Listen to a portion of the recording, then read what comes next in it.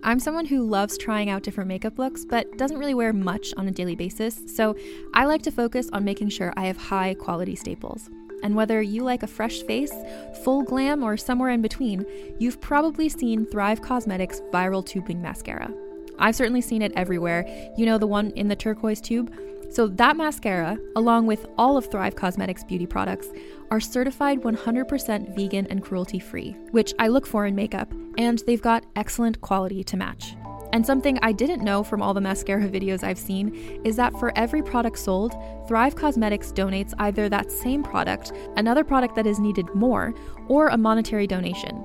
They've worked with over 500 nonprofits to help with a wide range of causes like supporting cancer survivors, people experiencing homelessness, education access, and so much more. Knowing that makes me feel even better about using their products. And I do enjoy using them. Like I said, I like having high quality staples, and so my favorites are products that are multi-purpose, like the Brilliant Eye Brightener. It comes in a bunch of colors, and I like using them as eyeliner, eyeshadow, and even highlighter. Thrive Causemetics is luxury beauty that gives back. Right now, you can get an exclusive 20% off your first order at thrivecausemetics.com/thrive. That's Thrive Causemetics, CAUSEMETICS.com/thrive for 20% off your first order. Have you ever watched an apocalyptic sci-fi movie and wondered, could any of this really happen? I'm Carrie Bechet, and on Hypothetical, we explore what-if questions two ways, through speculative science fiction and through insight from the world's most brilliant scientists. And spoiler alert, your favorite sci-fi movies aren't nearly as far-fetched as you may think. Time travel with me into our possible futures on Hypothetical. New episodes every Tuesday, available on all podcast apps. That's Hypothetical, HYPERTHETICAL. Hey everyone, welcome to Let's Get Civical. This is the podcast that breaks down politics, government structure, and dives into the context of current events, but in a super fun way. I'm Lizzie Stewart, comedian, feminist, and political junkie. And I'm Arden Walentowski, former Senate intern, campaign staffer, and political strategist. In this episode, we're talking about D-Day. So grab your allied forces. And let's get civical.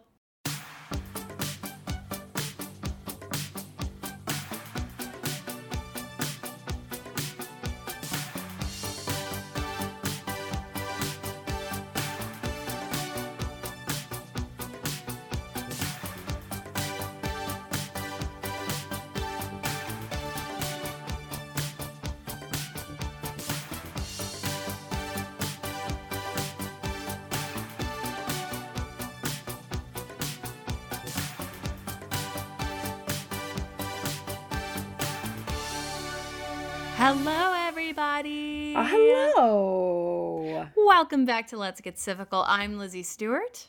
And I am Arden Walentowski. And it's June.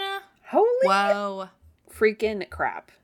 Wow, it is June of 2021, which is just absolutely illegal. Should be thrown in jail.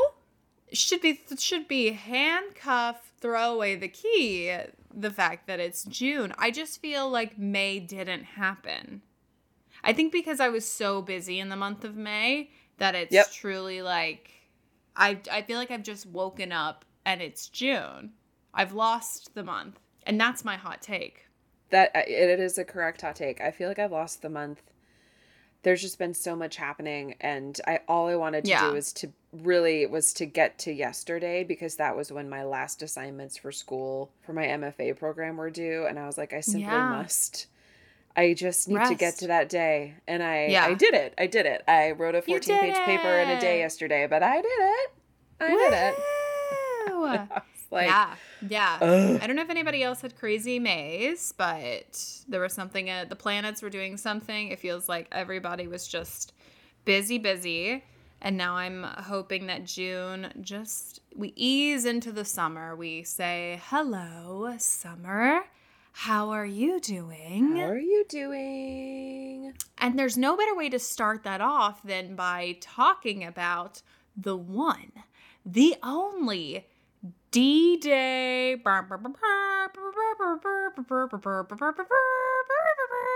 Like, weirdly, it's celebratory, but also obviously like hard and full of trauma and sorrow, and hard and like it was like not such a mixture of emotions, but a really big day. And I feel like it's interesting to me that D-Day isn't up there in like the federal holidays. Does that seem weird? I mean, I guess it's right after Memorial Day, so they probably get lumped in together. But like D-Day's big. D-Day's big. It's interesting though. Like if you look at the federal holidays, they very rarely like focus on like like 4th of July. I feel like is the only one that focuses on an event, like the founding of our fair nation. The other ones are like people's birthdays and like we're gonna celebrate veterans or people who die. You know, it's like more of a like all-encompassing catch-all event.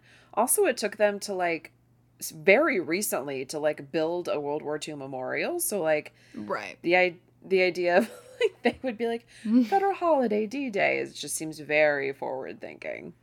That is forward thinking. I don't know. I guess it's like I guess if you were gonna do any like holiday of any battle, probably should be this. This one would be in the top 3 for sure.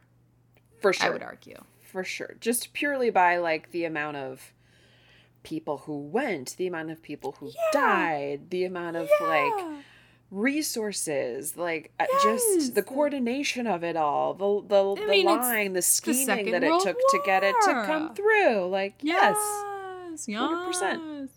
100%. I'm excited. I mean, obviously, I think like most people, World War II, I have such an interest in it for so many reasons. You know, it's obviously, I think I would argue, one of the most complex wars we've engaged in, as far as scope and also like just the many layers of what was going on in the various parts of the world.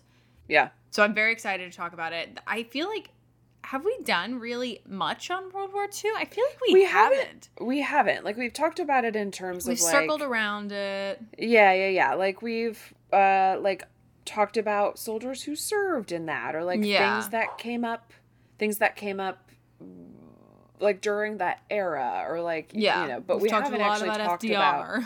Yeah. But we haven't talked really any about World War II specifically. Yeah, I feel like this is our first bit of scratching the surface of World War II. Because, I mean, obviously it'll take us a million episodes to really unpack all of the different layers of it. But I'm excited to get started. And what better place to start than at the end? So, with that, do you want to talk about today's Saoirse Ronan Sarses before we hop in? Yes. Today's Saoirse Ronan sources are We Know It, We Love It, History.com. Love. The National World War II Museum. Love. And the World War II Memorial website. They're the official website for the World War II Memorial. Yeah. Perfection. Obsessed with that. 3 great sources. So let's start off with the very basics of just sort of laying the foundation of World War II, just to get our ducks in a row before we hop into D-Day. So this is all coming from History.com. During World War II, which was from 1939 to 1945, the Battle of Normandy, which lasted from June 1944 to August 1944, resulted in the Allied liberation of Western Europe from Nazi Germany's control. Codenamed Operation Overlord, which cannot be overlooked. No. It cannot be overlooked that we are 5 years into a devastating global war, and yet the people in charge still have the wherewithal, the space to say, all right, man, what are we going to call this? I know. Let's call it Operation Overlord. I love it. Let's do it. It's so good. The people who named it should have been naming all of the things in American history. Absolutely. Operation Overlord? Okay. So, codename Operation Overlord. The battle began on June 6th, 1944. So this would also become known as what we are talking about, D-Day. in which some 156,000 American, British, and Canadian forces landed on 5 beaches across a 50-mile stretch of heavily fortified coast of France's Normandy region. I didn't realize Canada was a part of this. Oh, yeah. Yeah. Like, sorry to our Canadian brethren. I truly, to me, it was always an American, British, and French thing. It didn't occur to me that Canada was there too. Welcome to the party, Canada. Yeah, they were there. The invasion, D-Day, was one of the largest amphibious military assaults. Good job. Well I literally saw the word amphibious and thought, that's not what's written. And then it was. It's literally amphibious. Yep. It was one of the largest amphibious military assaults in history and required extensive planning. Prior to D-Day, the Allies conducted a large-scale deception campaign designed to mislead the Germans about the intended invasion target. I love it. Mm-hmm. I love it. A red herring. By late August 1944, all of northern France had been liberated, and by the following spring, the Allies had defeated the Germans. The Normandy landings have been called the beginning of the end of the war in Europe. So this, yes, marks, I think, sort of on the whole, the beginning of the end of the World War to begin with. Like, this was a huge turning point. Yeah, and then from then on, it was just like, bow, we're taking you down here, we're taking you down here. And then finally, after several months, got the Pacific squared away as well. So, big day, D-Day. It was a big day. It was a big day. And there was a lot that went into planning it. I mean, coordinating with multiple countries. I think, I don't think I put it in the notes, but at some point I read that there were like 12 full-ass countries involved in this invasion. Yeah. Well, I mean, it's just we cannot conceptualize it. No, like all the troops, all of the tanks, like all of the, like, the fooling of Germany, like the whole bit of it. It was like quite astounding that U.S. really pulled it out and did not fuck it up like we have so frequently in recent history. I mean, because we were not in good shape for a good portion leading up to D-Day. Germany had made some serious advances had basically taken over a huge chunk of France, if not all of France at this point. And the fact that we were able to come back was not a guaranteed thing. I think now it's like, yeah, of course the U.S. and the Allied forces came back and won, but it really was not a guarantee. No, we're in a tough fight. Not a for sure thing at all. A lot of luck on that day for sure, because it could have gone the other way. It really could have. So, very happy this turned out the way it did. Seriously. So, like we said, there was a lot that went into preparing for the landing on the Normandy beaches. So, at the Tehran Conference in August of 1943, Allied leaders scheduled Operation Overlord to take place on or about May 1st, 1944. So, they had originally planned it to be, like, earlier in the war. Sure. And they were probably like, you know what? May is a busy month for everybody. We're going to, a blink of an eye, May's going to be gone. So let's just shoot for June.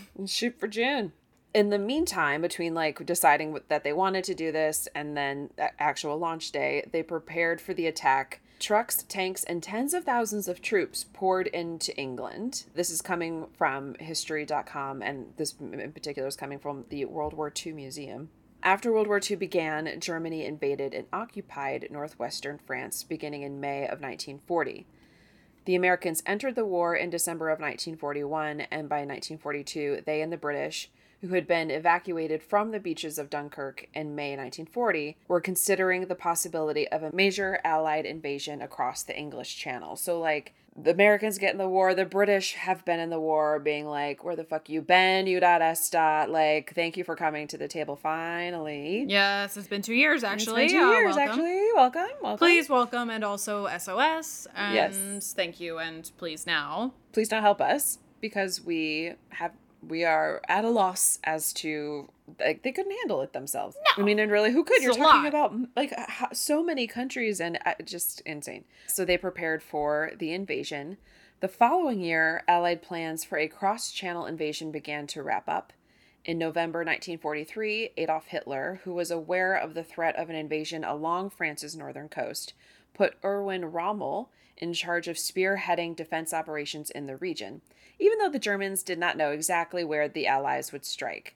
I love it. Yeah. I love it. He's like, Erwin, I have a job for you. I want you to stop the invasion. Erwin's like, amazing. Where's the invasion? Hitler's like, I don't know. But you've got to, let's nip it in the bud. Yep. And Erwin's like, amazing. Thank you for giving me the impossible task of this sounds predicting. Like a perfect job for me. I got you. No worries. We will win this. Like, what the heck? So Hitler charged Rommel with finishing the Atlantic Wall, which I didn't know existed. Did not know there was a wall in the mix. I did not know there was a wall. No. Which was a 2,400-mile fortification of bunkers, landmines, and beach and water obstacles. It's like an obstacle course. Right. And I wonder, so part of me, I've been to Omaha Beach. I've been to some of the beaches in Normandy. And when you and the bunkers are still there. And they're like teeny tiny little, like you can't like stand up and walk in them. And so you're like, were the Germans super tiny people, or are we just building small buildings? But so like, I think also this wall, I think the wall is like not a wall. It's like, you know, a fence. It's like a loose fence of like bunkers scattered and like because they're so close together. Like it might as well be a fence. Like if somebody was coming towards them, like the people from the bunkers next door could run out and be like, hold up, or like, you know, shoot them from the windows. Like you have to. It can't be too tall, or you're right. You can't shoot them because the wall's in front of you. Well, there are windows. There are windows. Oh, okay. So it's a house. They look like very tiny houses. It's Tiny House Nation on the beaches of Normandy. Yeah. I love that. I feel like also they were probably like we're hoping that the landmines do the majority of the work here. Yes. The wall is a let's call it an afterthought. It's sort of like last case scenario, you can't get through because there's a wall. Best case scenario, our landmines blow you up. Yep. I don't know. I'm just thinking like a general. You know what I mean? Yeah. Those are good general train of thoughts. Yeah. Thank you so much. No problem. I got you. Support you, love you. So then in January of 1944, General Dwight D. Eisenhower was appointed commander of Operation Overlord. So we're making movements. Yeah. We're appointing top generals to lead it. Somebody's got to coordinate all of the things and the people. Great. Eisenhower, let's go. I hope that when he ran for president, that he campaigned on the fact that he was commander of Operation Overlord and used that verbiage. Like, how can you win against the commander of Operation Overlord? You don't. Who ran against Eisenhower? Nobody knows because they were not the commander of Operation Overlord. Lost they don't history. Matter. They don't matter. Does not matter. So then in the months and weeks before D-Day, the Allies carried out a massive deception operation intended to make the Germans think the main invasion target was Pas-de-Calais, which was the narrowest point between Britain and France, rather than Normandy. Oh my God, it's like a psych! Yeah, they're like, psych! Normandy is also like a area you wouldn't naturally choose if you were going to invade because of the famous Normandy cliffs. Like, you gotta scale, like, some of those cliffs are really high, and like there are beaches, but then like, I don't know, the Omaha beach, like you look over the side and you're like, holy shit, like it's not like you just like swim up onto the beach and like, hello boys, hey gentlemen, we're here to end this war, knock knock. No, you like scale the fucking wall. So it was, not a likely place for the Allies to choose. It made more sense that they would choose this like narrow plot of land that they could more easily defend. So they're trying to fool the Germans. And I love that. Eisenhower selected June 5th, originally, 1944, as the date for the invasion. However, poor weather on the days leading up to the operation caused it to be delayed for 24 hours. I mean, look. Rain ruins everything. Weddings, picnics. D-Day, you name it. Invasions.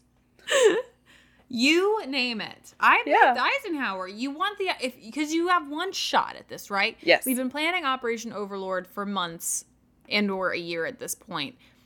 We're not going to blow it because of overcast skies. You know, like we're not going to blow it. No. I get it. I'm with Eisenhower. We have to proceed with caution. Yeah, 100%. The 6th is just as good as the 5th. 100%. Just nobody say anything. Yep. I love it. So then on the morning of June 5th, after his meteorologist predicted improved conditions for the following day, Eisenhower gave the go-ahead for Operation Overlord. He told the troops, quote, "You are about to embark upon the great crusade, toward which we have striven? Striven? Striven. Striving? Because you strive. Striven. You strive. Striven. But then I guess you would striven? Striven sounds weird. Striven. It does. It does sound weird. Okay. Striven. Toward which we have striven these many months. The eyes of the world are upon you." I don't think it's a strong quote. I don't know. I'm thinking of like Lord of the Rings, Return of the King. Yeah. We are Rohan. We arrive at Minas Tirith. There's like 1 billion orcs. And King Theoden comes up and is like, let's frickin' go. You know what I mean? Yeah. This is not Bill Pullman in Independence Day, where he says, it is not "We will Bill not Pullman go quietly Day, into the night. We will not vanish without a Yeah. fight. We're going to live on." No, it's mediocre at best. It's Yeah. mediocre. I feel like we should have gotten a second draft, you know? Yes. I imagine that it would have come off better in person from Dwight D. Eisenhower than it did me reading it just now. Yes. But I completely agree. It's also, he's like, "The eyes of the world are upon you." Like, it's up to you, brave men, to go save the, like, just, I think just like the eyes of the world are upon you. Strong ending, weak beginning. Yeah. Pretty fine finish. Yes. Fine enough finish. I think it's because he's using striving. Yeah. You know what I mean? Yeah. Not the word you need to use. No. It's also like, let's not talk about the planning process. Let's talk about now. Yeah. Like let's talk about the fact that this is a world war that we're trying to end here. Not, right. Hey guys, we've been at the drawing table for 365 days. Let's not blow it now. How about, you know, your brethren have been killed by, you know, Germans. Let's get them, you know? Yeah, exactly. Let's get the anything. bastards who killed your family. Exactly. Mm-hmm. So then later that day, more than 5,000 ships and landing craft carrying troops and supplies left England for the trip across the Channel to France, where more than 11,000 aircraft were mobilized to provide air cover and support for the invasion. So they're like, they've got land things, they've got water things, they've got air things. Like, they're really... This is a 3-pronged attack. Yeah. Land, water, and air. And air. And I love that. The elements, really. Mm-hmm. We're going to take a quick break for a little word from our sponsors.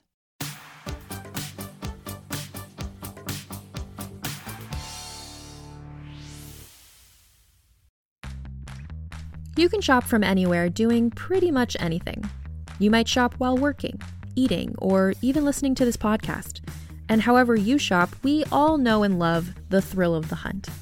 But do you also know how to get the thrill of the best deals? Because Rakuten shoppers do. With Rakuten, they get the deals they love with the most savings and cash back. And you can get it too. Start getting cash back at your favorite stores like Sephora, Nike, and even Expedia if you're looking to get some travel in. And getting cash back doesn't mean you have to miss out on sales because those can just be stacked right on top. It's easy to use and based on a simple idea. Stores pay Rakuten for sending them shoppers, and Rakuten shares the money with you as cash back through PayPal or check. Download the free Rakuten app and never miss a deal. Or go to Rakuten.com to start getting the most bang for your buck. That's Rakuten.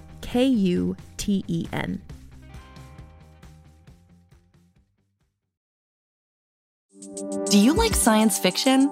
I'm Carrie Bechet, and if you loved movies like Arrival or Interstellar, then you're going to want to check out my podcast, Hypothetical. On Hypothetical, we tell speculative sci-fi stories interwoven with real science. New episodes every Tuesday, available wherever you get podcasts.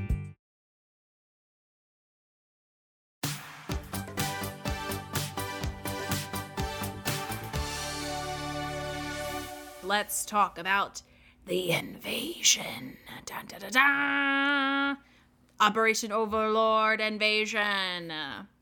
So by dawn on June 6th, thousands of paratroopers and glider troops were already on the ground behind enemy lines, securing bridges and exit roads. Super cool, super cool. Really Their cool. job was to blow up bridges, sabotage railroad lines, and take other measures to prevent the enemy from rushing reinforcements to the invasion beaches. Okay, we're thinking like, let's get on the inside. Let's sabotage them so they can't call in reinforcements. They're in for a rude awakening. It's like when somebody ties your shoes together underneath the desk and then you try to walk. Yeah. Boom. Boom. You fall on on the your ground. face. How you going to get to me if there ain't no bridge? Exactly right. I can't believe I have this word again, but the amphibious invasion began at 6:30 a.m. on June 6th. Bright, dang, it's early. Yep. The British and Canadians overcame light opposition to capture beaches codenamed Gold, Juno, and Sword, as did the Americans at Utah Beach. Most of the Americans were packed into flat-bottom Higgins boats launched from troop transports 10 miles from the French coastline. Oh, God. Yeah. Vomit filled the bottom of the boats as water kept rushing in over the gunwales. The green-faced men had to bail this vile stew with their helmets. Ugh. Poor men. I know. All this description is coming from the World War II Museum, by the way. Though it was cold, the men were sweating. I mean, yeah, like they're literally going I can think of no better reason than to stress sweat in that situation. Yeah. I mean, because there is certainly no guarantee of victory. There's such a high level of risk. Like the fact that this ended up being a success and a major success was such an act of God, because it could have very well been that they got onto the French shore and the Germans were ready. You know, there was no guarantee that the Germans didn't know that this was happening. Yeah. The fiercest fighting was on Omaha Beach, where the enemy was positioned on steep cliffs that commanded the long, flat shoreline. Troops leapt from their landing boats and were pinned down for hours by murderous machine gun fire that turned the beach into a vast killing field. So yeah, I mean, if you've ever seen Star Wars, if you have the high ground, it's a real advantage in battle. It is a real advantage. And so the Germans had the high ground.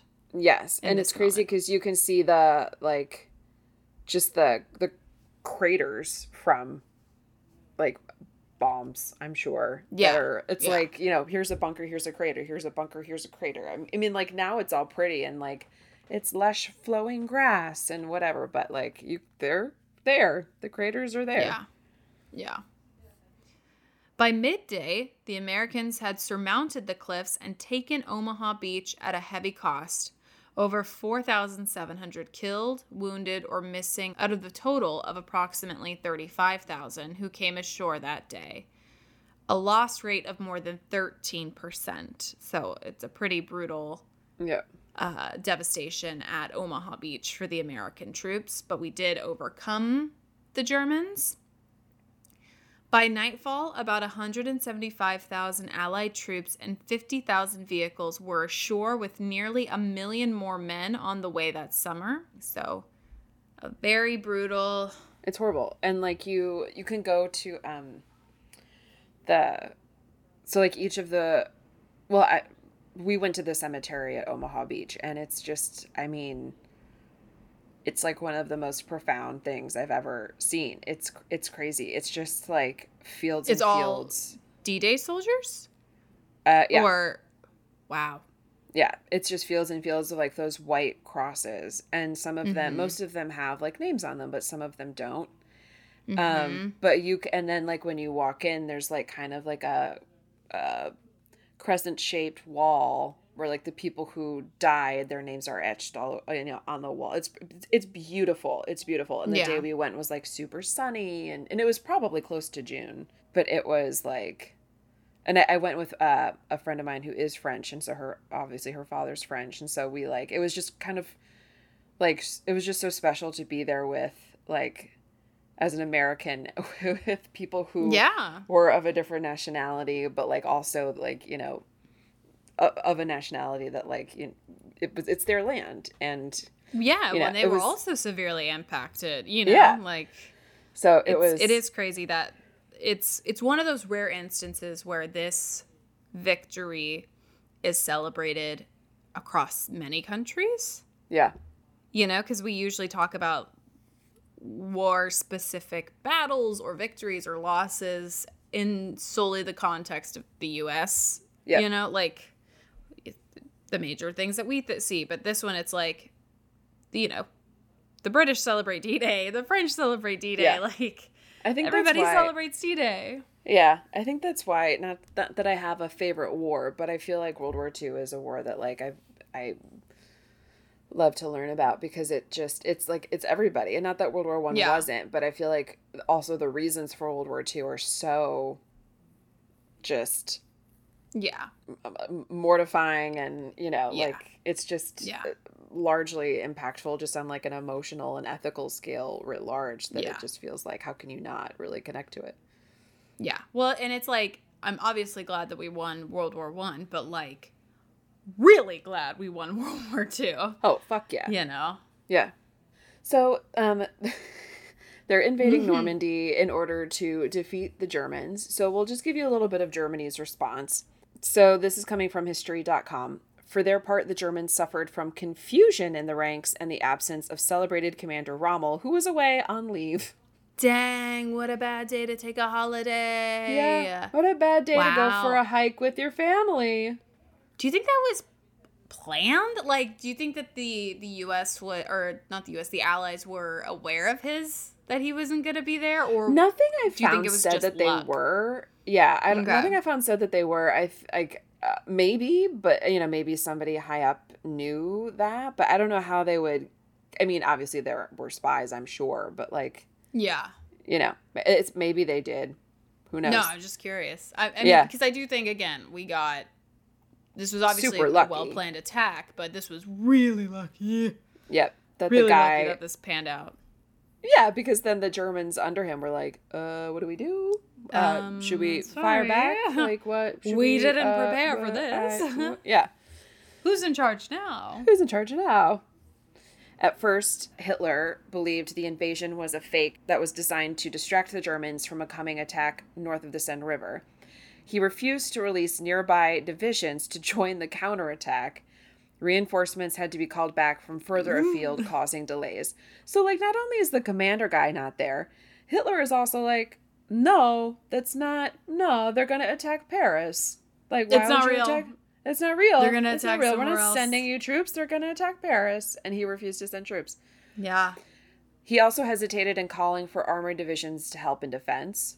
Thank you. Oh my God, did nobody prepare for this? Jesus Christ. Nobody prepared. They were like, for as much planning as the Allied forces had, the Germans were like, you're going to do what, when, where? Oh, you're here now? We'll be right there. Hold on. Let me get my bearings. Be right there. Yeah, let me put my pants on. I got to go answer the door. Real quick, check the north before we do anything. Nothing from the north? Okay, let's check the south, actually. No? Okay, it's here. Love it. Moreover, the Germans were hampered by effective Allied air support, which took out many key bridges and forced the Germans to take long detours, as well as efficient Allied naval support, which helped protect advancing Allied troops. So, like, they woke up to this in the morning and, like, their bridges were gone. Like, they're like, okay. I'm not advocating for this, I'm not saying that, but, like, if you were gonna, like, I don't know, if this was New York and you took out GW, like, that's it. The whole thing. That's it. There's nothing. Like, we really rely on our bridges. Chaos. You cause chaos and destruction for hours, days, while it all sorts itself out, and people are stranded. So, like, well, it's clear that the Allies obviously thought about this not just from like how they were going to get on the beach and what was going to happen once they got onto Normandy, but they thought through every potential response that the Germans would have and tried to take out as many of those responses from being able to happen. Yeah. So it's really like a full, like, think of every type of scenario that could unfold with this invasion and let's try and counteract. Like, let's play Allies are playing offense and defense at the same time. Yep. And special teams, and they were the referee on D-Day. Crazy. So with that said, let's talk about the aftermath, because obviously, like we said, D-Day huge, and its effects even, I would say, bigger. So less than a week later, on June 11th, the beaches were fully secured and over 326,000 troops, more than 50,000 vehicles, and some 100,000 tons of equipment had landed at Normandy, so we wasted no time. In the ensuing weeks, the Allies fought their way across the Normandy countryside in the face of determined German resistance, as well as a dense landscape of marshes and hedgerows, I think. Foliage. Yes, indeed. By the end of June, the Allies had seized the vital port of, oh boy, Cherbourg. Cherbourg. Okay. I didn't know. Yep. I didn't know you could say Borg in French. Cherbourg. Well, Cherbourg. Yeah. Cherbourg. Okay, they seized the vital port of Cherbourg, landed approximately 850,000 men and 150,000 vehicles in Normandy, and were poised to continue their march across France. By the end of August 1944, the Allies had reached the Seine River, Paris was liberated, and the Germans had been removed from northwestern France, effectively concluding the Battle of Normandy. The Allied forces then prepared to enter Germany, where they would meet up with Soviet troops moving in from the east. I forget that the Soviet Union is playing kind of on our side. Yeah. I totally forget that they're a part of this sometimes. They're the part of the Allied forces in this. And I know. They when the US went in to, liberate a lot of the camps, they then, there's something also a little bit weird, the Allied troops went in to liberate them, and then some of them, the Soviets then did the work afterwards to help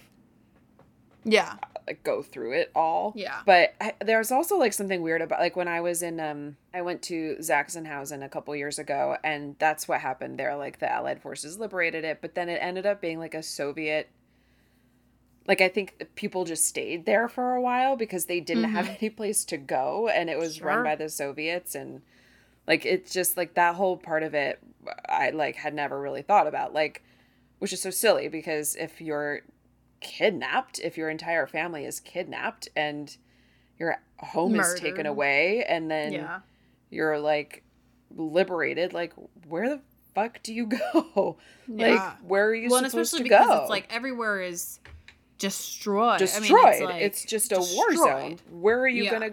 Yeah. Anywho, the Soviets are here and they're playing for our team. The Normandy invasion began to turn the tide against the Nazis.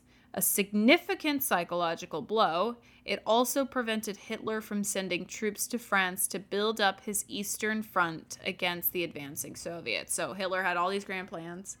He had all these plans. He was like, I'm gonna put so much.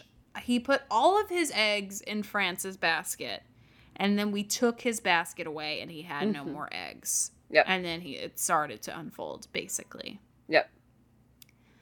The following spring, on May 8th, 1945, the Allies formally accepted the unconditional surrender of Nazi Germany.